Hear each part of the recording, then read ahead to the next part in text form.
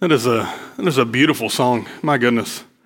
I think that song drives home something that I've been trying to figure out about myself, and I've joked with you in the past, is I'm not been like a very Merry Christmas kind of guy. I'm kind of a bah humbug kind of guy at heart. That's how I grew up. But this new season of I'm excited about the Christmas season, I think is due in part because when we read through the Sermon on the Mount and we read about the things that Jesus talked about, the who he was and who he was driving his message towards, it's impossible not to read that. Even if you're far from Christianity and you're like, hey, I'm not ready to be a Christian yet, it's impossible to read the Sermon on the Mount and think that's not a man worth following. The question you may ask if you're not a believer is it true? Is what he's saying true? But to take it at face value, it is a good message. It is a message of a king showing up into his creation and saying, we never intended for you to suffer in this way. I'm going to redeem the world. I think it's been the last 10 weeks of being in the Sermon on the Mount is why I'm ready for Christmas. And so we're going to be landing the Sermon on the Mount today. It's week 10. I've never done 10 weeks of a series before. I think the biggest one before this was 6. So, welcome to the record club, right? I don't know. We'll go for 12 next time. We're gonna read the closing comments of the Sermon on the Mount, and I've always told students this, that imagine you're in class and it's a day before the test, right? And the teacher's going over some things, and there's some stuff on the board that he or she's writing down, and then the bell rings, right? And so you start packing up your books and you're ready to get up and go, but the teacher says, "Hey, one more thing right before you go," and says 2 more points real quick. The question is, are those 2 more points going to be on the test tomorrow? Absolutely. You always pay attention to the last things. The last words of Matthew are so powerful. And the last words of the Sermon on the Mount, what we're going to read today, it's like Jesus is saying, hey guys, listen, this is on the test. We need to pay attention to this, and we need to know how to do these things.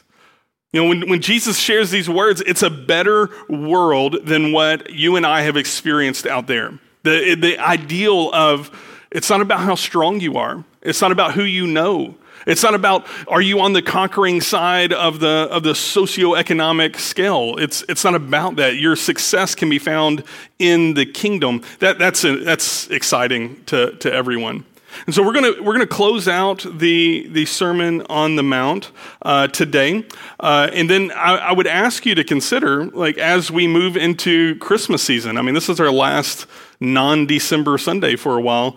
As we move into Christmas season and we look forward to celebrating the birth of this King, is his message still worthy of following, still worthy of emulating? Is there something in this message, even for you Christians who have been followers for a while, is there something even in what we're going to read today that I've forgotten that? I've missed the mark on that. It's time for me to kind of recapture that because I promise you, what we're going to read today is going to be on the test. So if you would, open your Bible with me. I'm going to be in chapter 7, Matthew chapter 7. And I'll start in verse 7. And let me ask you, is anybody in here just your favorite pastime, what you love is just getting the silent treatment from a kid or a spouse? It's awesome, right? Nothing really, of course, it's the most defeating thing ever. When I was a social worker, I would go into houses and I would talk to kids that I'm a stranger to. They don't know me from anybody, and most adults can't be trusted, right? And I would start talking to them, and 9 times out of 10, I would get the silent treatment in response. And it's just the most defeating. I am a grown man with a career, and you're just 6 years old, and you have all this power over me right now because you're not answering anything. Are you ready for Christmas, Billy? Crickets. Do you like candy? Crickets. Okay, I'll give you broccoli. I couldn't even out of play, in the silent treatment. It gets old after a while. Marriages that a spouse, instead of arguing or engaging in the conflict, entering into the silent treatment is the most defeating, and no progress happens in the silent treatment. If I talk to many people, young Christians, older Christians, people who've been Christians for a while, it doesn't matter. There's this frustration out here a lot that I'm praying and I'm talking to God, but I don't think he's hearing me. A lot of people, they get kind of in this season in their life and where their frustration of their faith kind of grows bigger and bigger. It began with, I felt like I was talking to God and he was ignoring me. And the question is like, does God engage in that? Does God give us the silent treatment? I've got good news. The answer is no. And let me show you in the Sermon on the Mount why I say that. Chapter 7, verse 7.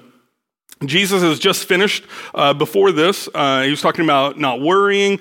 Tomorrow has enough worries for itself. Today is sufficient, today's worries. And then we went last week, he was talking about judge not, lest you be judged by the same measurement. First, take the plank out of your eye, then you'll see clearly to help your brother with the speck in his eye. And immediately after that, he says, ask and it will be given to you. Seek and you will find. Knock and it will be open to you. For everyone who asks receives, and the one who seeks finds, and to the one who knocks it will be opened. Now this is a direct statement that Jesus makes right here. There's no way to kind of like read that as a metaphor or well, maybe sometimes God answers, sometimes God doesn't. And so the question is why is it that Jesus can make such a strong statement as that? And yet many Christians, when they talk about the frustration of their faith, I feel like God's silent. I feel like God doesn't hear me. The Old Testament ends with the book of Malachi. It ends with all the prophets. And in the prophets, they all begin with warning about a lot of pain and a lot of frustration that's going to come upon the people. And they all contain in that warning the hopeful beginnings, but Messiah is coming. Hope is coming. Jesus, they didn't use the name Jesus, but Jesus is coming and there's hope in his name. The prophets had this twofold message. There is warning and there's pain in the future, but at the end of it is full of hope and majesty, and God's going to redeem it. The Old Testament ends, the prophets end, and there's 500 years of no Bible. 500 years of what they feel like is the silent treatment. When Jesus says this to these people, they don't quite understand who Jesus is at this moment, because understand, like we're in the year 2000s, and so we've seen the cross and we know the Easter story. We've been churching for a while now. They've not done that at all. They're hearing Jesus, many of them for the very first time, and he's telling them, "Hey, listen, if you ask God, he's going to answer you. If you knock on that door, he's going to open that door. If you seek him, you will find him." And I'm sure somebody in that crowd was like, "Are you sure?" Because it's been like 500 years since we've heard anything. It's been a while since we've heard from God. And I'm wondering if there's anybody in the room right now. It's like, you know what? I'm going through the motions and I'm here in church and I'm ready to do the Christmas thing. Maybe online, someone's watching, and it's just like, I feel like God hasn't heard me in a while. My soul feels like it's been 500 years since I've heard from him. I promise you this. God has heard your prayers. God has heard your cries. He knows whatever pain is in your heart. He knows what you've shared with him, because God does not play hide and go seek. So we've fallen into this trap, and a lot of young people, not just young Christians, but just young people. If you watch like videos and you see the conversations, a lot of young people have this view that God is just like he's hiding behind a tree, and then you go to the tree and he runs away, and he gets behind, and he's constantly hiding from me, and I'm getting frustrated with finding him. Jesus says that's not what God does. God does not engage in the silent treatment. He does not play hide and go seek. If you want to draw close to God, he's there. He's a prayer away. So what does it mean when he's saying, well, all you have to do is ask, all you have to do is seek, all you have to do is knock? We need to put this in the context of what he's just been talking about. Because just a few verses before here, he was saying, first, take that log out of your eye, and then you'll see clearly to get the speck out of your brother's eye. Then he warns about the dogs and the pigs. We talked about that. And immediately goes into asking, seeking, and knocking. It seems to be in context what we should be asking God for and what we should be seeking from him and what doors we should be knocking on are those doors where we are addressing the problems that we see in ourselves, the log in our eye, the pain that we have in us, the trauma, the sin, whatever it is. And we take it to God and we're just like, God, will you help me? Will you help me forgive this person? Will you help me take this? I'm so tired of swinging this log around. Will you help me take this log out? Will you help my heart heal from this pain that I can't let go? Will you help me? And Jesus says, God never plays hide and go seek. If you ask him for those things, he'll give them to you. You seek them, you'll find them. If you knock on that door, it will be open to you. Let's continue.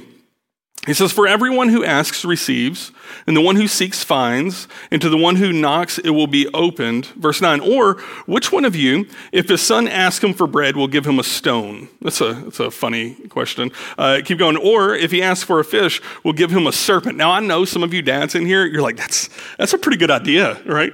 Hey son, you want to go fishing? He casts it out there and he reels in like a cottonmouth or something like, I gotcha. Like that would be kind of funny. Which one of you parents, your kid is like, hey, the moms are like, no, that's a terrible idea. It's pretty funny. It's a fake cottonmouth in my imagined world. Every parent in here knows when your kid is desperate and they're sick, they're hurting, and they run to you, you stop what you're doing when it's a real hurt. Like moms have that ear where they know the difference between two different cries, right? There's he just needs some attention. He'll walk it off. Rub some dirt in it, kid. You'll be fine. And it's like, it's just a slight like hue different, little squeal different. And mom just like drops the plates and drops the dishes and runs out there because Billy like broke a leg or something. How you know that from the difference between the cries is beyond me. But Jesus points to our parental nature and says, don't you want to give your kids good things when they need it? Yeah, we absolutely do. Also, though, don't we as parents know, like our kid doesn't actually need another bag of jelly beans right now? Like it's not a real need, that's a want, and sometimes we say no. Yeah, we know the difference between a need and a want. Christmas is coming up, teenagers. PS5 is not a need, it just isn't. Maybe Santa Claus will give you your want, but it's not a need. We as parents, we know how to meet our kids' needs, and we know how to kind of discern the difference between wants and needs and what's good for them and what's bad for them, what's a treat and would be extra and what's necessary, like vegetables.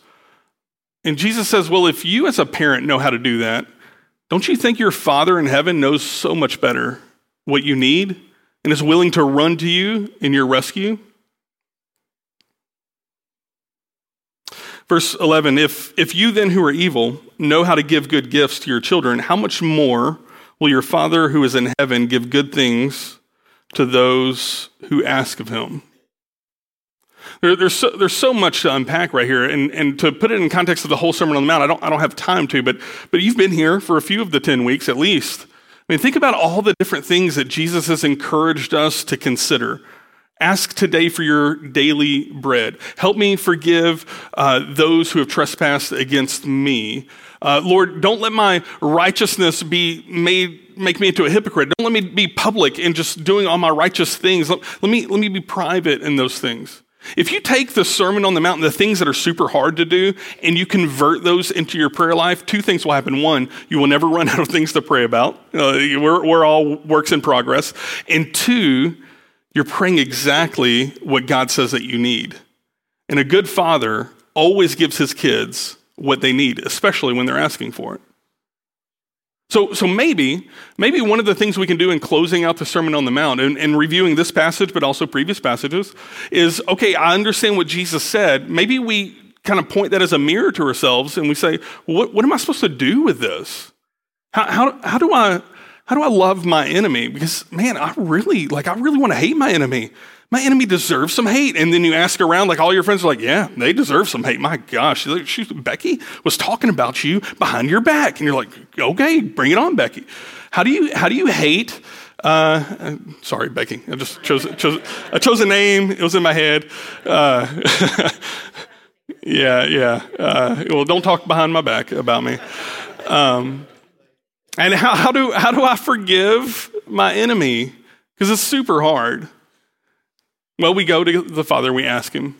We seek out in ourselves the areas of ourselves that are this huge log that everybody sees as a problem that we've been afraid to deal with. We knock on the door and we say, God, I think I'm ready to walk through this door of forgiveness. I think I'm ready to walk through this door of hope again. I think I'm ready to walk through this door of just praying and having a relationship with you again, because this silent treatment has been killing me, and I'm sorry I've been silent with you. It's been 500 years of a drought. I'm ready to knock. And Jesus says God's not going to keep that door locked because he's a good father. He's going to open the door. Let's keep going. Verse 12. So, let me begin with the word so, just a little preacher nerdy thing right here. When you're doing Bible study, it's really important to pay attention to the connecting words. I talked about the word therefore a few weeks ago.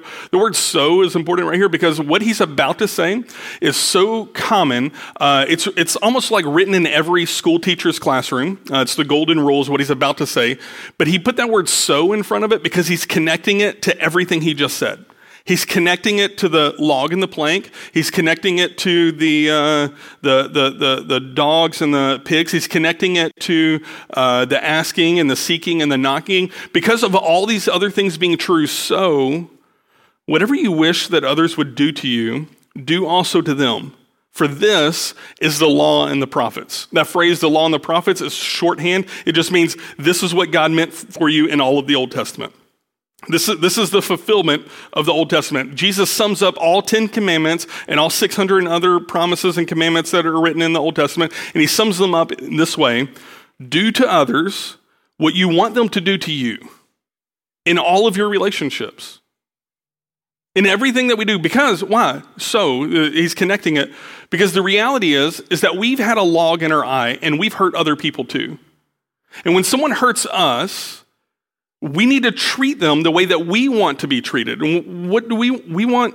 We want people to understand that sometimes I'm acting out of trauma. Sometimes I'm acting out of pain. Sometimes I'm just having a bad day. I need forgiveness. I need grace. Therefore, Jesus would say, treat others with the same measure. He said before that judge not lest you be judged, because the same measure you use will be measured against you. Therefore, so whatever you wish that others would do to you, do also to them. For this is the law and the prophets. It's not an accident that this is coming at the end of the Sermon on the Mount. I mean, we want to sum up, especially when we're talking to little kids, that, hey, if you're going to be a Christian, if you're going to be a follower of Jesus, treat other people nicer, kinder. That's a good message. I think it's good enough that it's on all the classroom teachers. Am I wrong? Is that still in classrooms where it's like a poster? It's like, treat others the way you want to be treated. I know when I was a kid, there was a poster in one of my classrooms that said the golden rule, and it had like 12 different versions, and it all said the same thing. You could have saved paper and ink, just like quote Jesus and get it over with, but they're quoting like Confucius and other people. But anyway, it all said the same thing. Treat others the way that you want to be treated. This is located at the end of the Sermon on the Mount, because if you're reading through the beginning of it, there's a lot of, hey, buddy, your righteousness isn't as good as you planned for it to be. A lot of your activity, friend, is you trying to make up for the lack of righteousness that you see in yourself. That's why we put on such a good show for people. That's why we try to build our own kingdom. And Jesus says, seek first the kingdom of God, and all these things will be added to you. And he gets here. Now that you don't have to worry about what people think about you, now that you don't have to worry that the books are clear and everybody who owes you a debt is fixed, everybody who has wronged you has been wronged in return. You don't have to get your revenge. You don't have to get vengeance in any way. Jesus has taken all of that off the table. It's no longer up to you to impress your friends. It's no longer up to you to impress God and to perform acts as if he's going to look down on you and be like, wow, I'm really impressed with your prayer today. Well done. You prayed like 3 whole minutes. We don't have to put on a show anymore. And he takes all that off the table. So what do we do now that we're free of all this burden? We treat others the way that we want to be treated. This is the law and the prophets. Here's a mystery. Because of the gospel, because of what Jesus has accomplished, you and I as Christians are no longer required to be maintainers of our own righteousness. He's taking care of it. All that we're left to do then is that we're free to improve our relationships with God and man.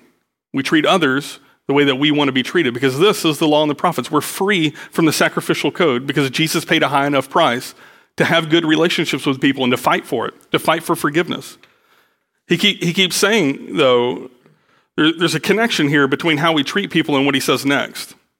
Verse 13, enter by the narrow gate, for the gate is wide and the way is easy that leads to destruction, and those who enter by it are many. For the gate is narrow and the way is hard that leads to life, and those who find it are few. So it's such an easy phrase to say, treat others the way that you want to be treated. We can say it. But when it comes time to actually do something with it, it's the hardest thing in the world. Because we want to judge them and we want to correct them on their behavior, and we give ourselves a pass for our intentions. And Jesus says, you know what? When you try to apply the golden rule to your life and really live this thing out, just ridiculous forgiveness, ridiculous grace with all people, choosing not to judge people, choosing to show amazing amounts of mercy, when you choose to do that, it will be the hardest thing in the world. Very few people are going to do it. That's why it's the narrow gate. What you're going to see a lot more people do, the wide gate, the wide path, where all the many people are, is just do what the world does. Give people what they've got coming. Eye for an eye, tooth for a tooth. Like, let's just settle it up right now.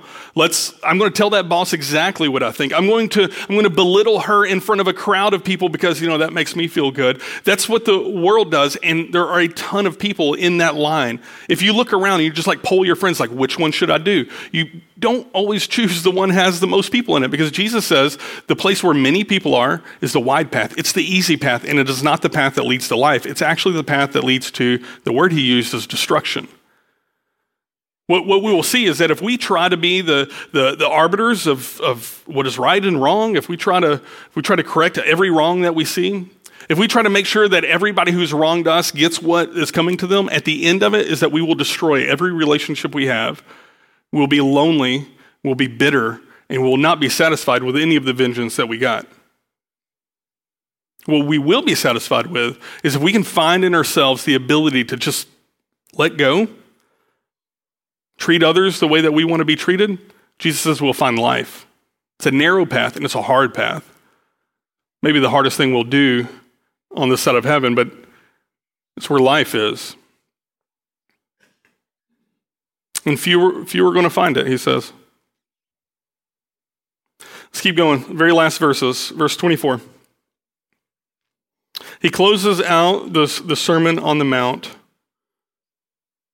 and he says everyone who's there, and these aren't just the Jews. Remember, some of these are from Syria, some of these are from across the Jordan. There's a couple of Roman centurions in the crowd. There's some scribes and Pharisees. And he says to everyone this promise. Everyone then who hears these words of mine and does them will be like a wise man who built his house on the rock. And the rain fell and the floods came, but it did not fall because it had been founded on the rock. So the formula is you hear what Jesus said, which is we've done for 10 weeks now. And I think, I don't know if this is true of you, but I think whenever I read Jesus's words as they are, rather than what a critic is saying about them, it's a lot fresher, a lot better ideas here. So we hear the words of Jesus, but everyone who hears them and does them, so there's two pieces to the equation. We hear what Jesus says and we choose to enact it in our lives. Jesus says we're going to be like wise people who built a house on a rock. The storm comes, the wind comes, the flood waters, wind, it's just like, golly, hurricane, whatever, hits the house. But the house stands. But, he says, in verse 26, everyone who hears these words of mine and does not do them, we've changed the formula. You know what Jesus wants us to do, but you make the choice not to do it. We're hearers and we soak it up, and we're really smart, and we can have Bible arguments with people, but we're not choosing the hard things of life to do. It says, everyone who hears these words of mine and does not do them will be like a foolish person who built his house on the sand. And the rain fell, and the floods came, and the winds blew and beat against the house, and it fell, and great was the fall of it. Here's just a biblical principle.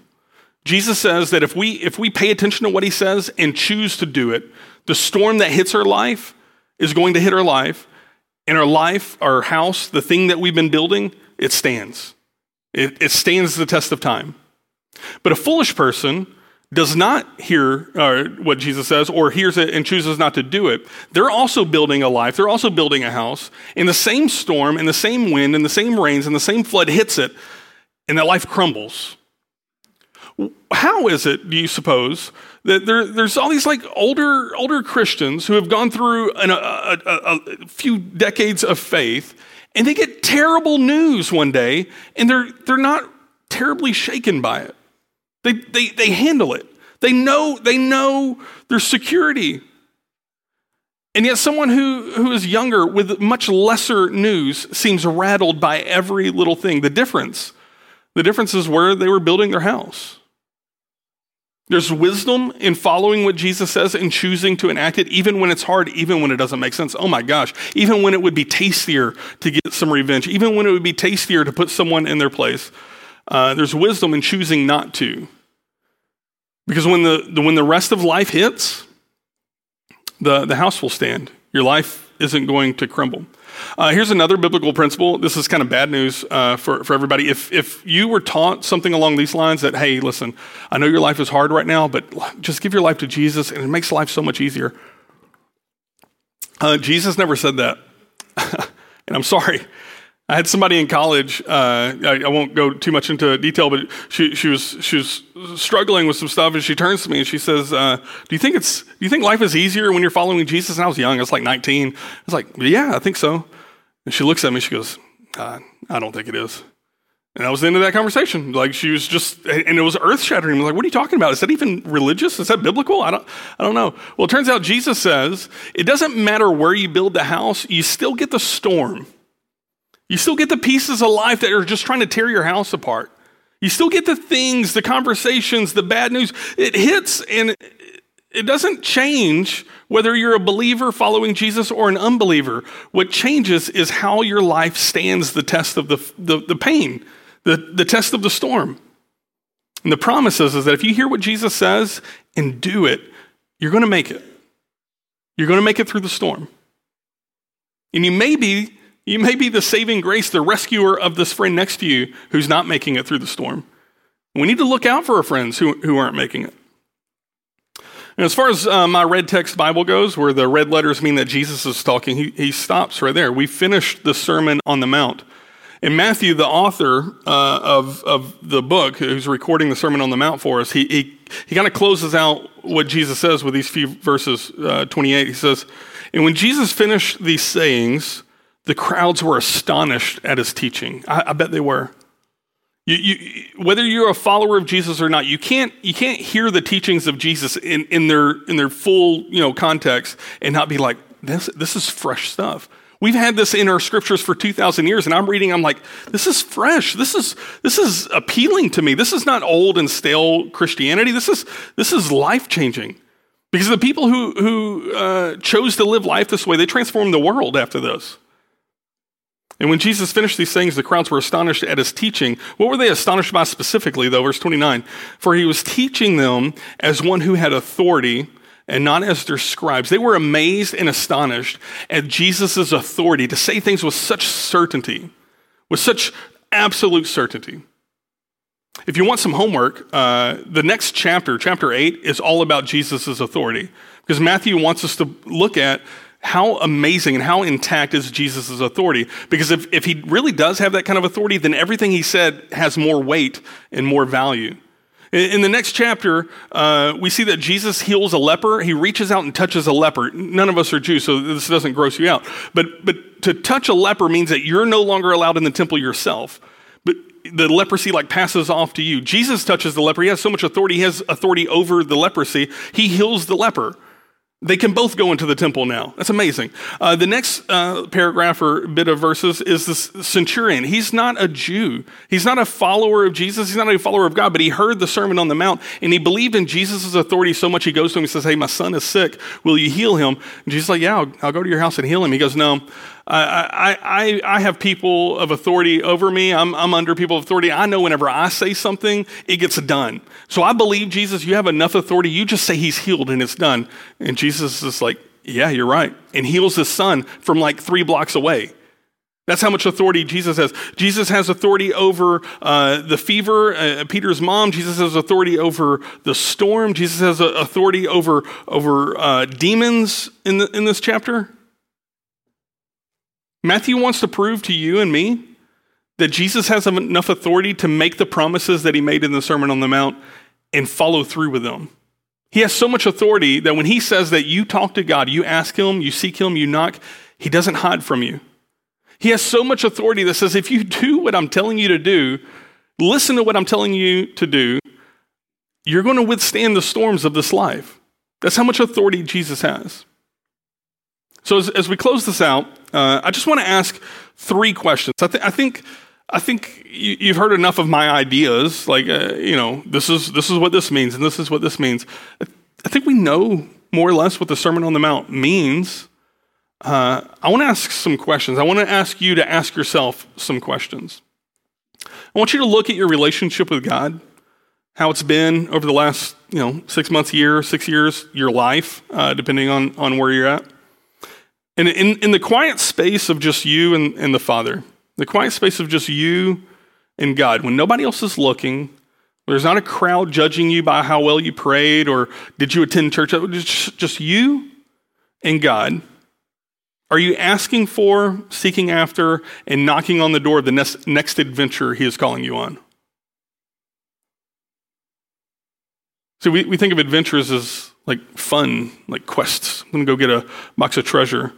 Some of the adventures are, I need to go have a hard conversation with someone. Some of the adventures are, I need to stop ignoring that big log in my eye, stop seeing it in other people and trying to fix them. It's time for me to address this. Some of that adventure is, it's time for me to stop putting on a show for God and stop practicing my righteousness in front of people as if I'm going to get their praise and just deal with things quietly. Some of us, the next adventure is, I have wronged somebody. I have hurt someone's feelings, and I've done everything except apologize.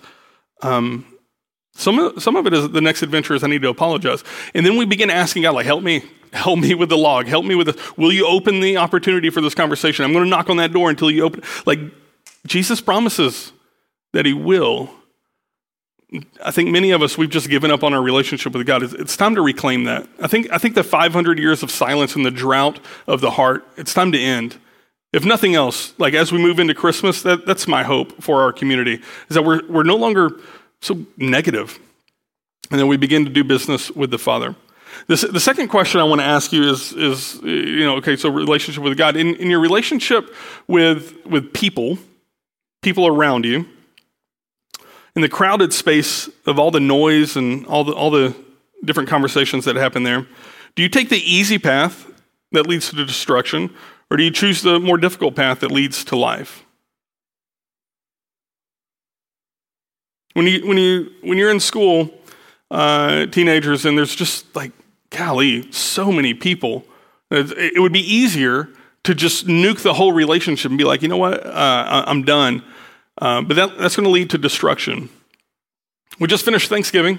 I hope you all had a great Thanksgiving, but in the off chance that one or two of us had a terrible environment, a hard moment with family and friends, in those relationships, are you willing to choose the hard path rather than the easy path? You're going to have a lot of people tell you the easy path is the right path. That's why it's crowded. That's why Jesus says there's a lot of people there. The hard path are going to have fewer people.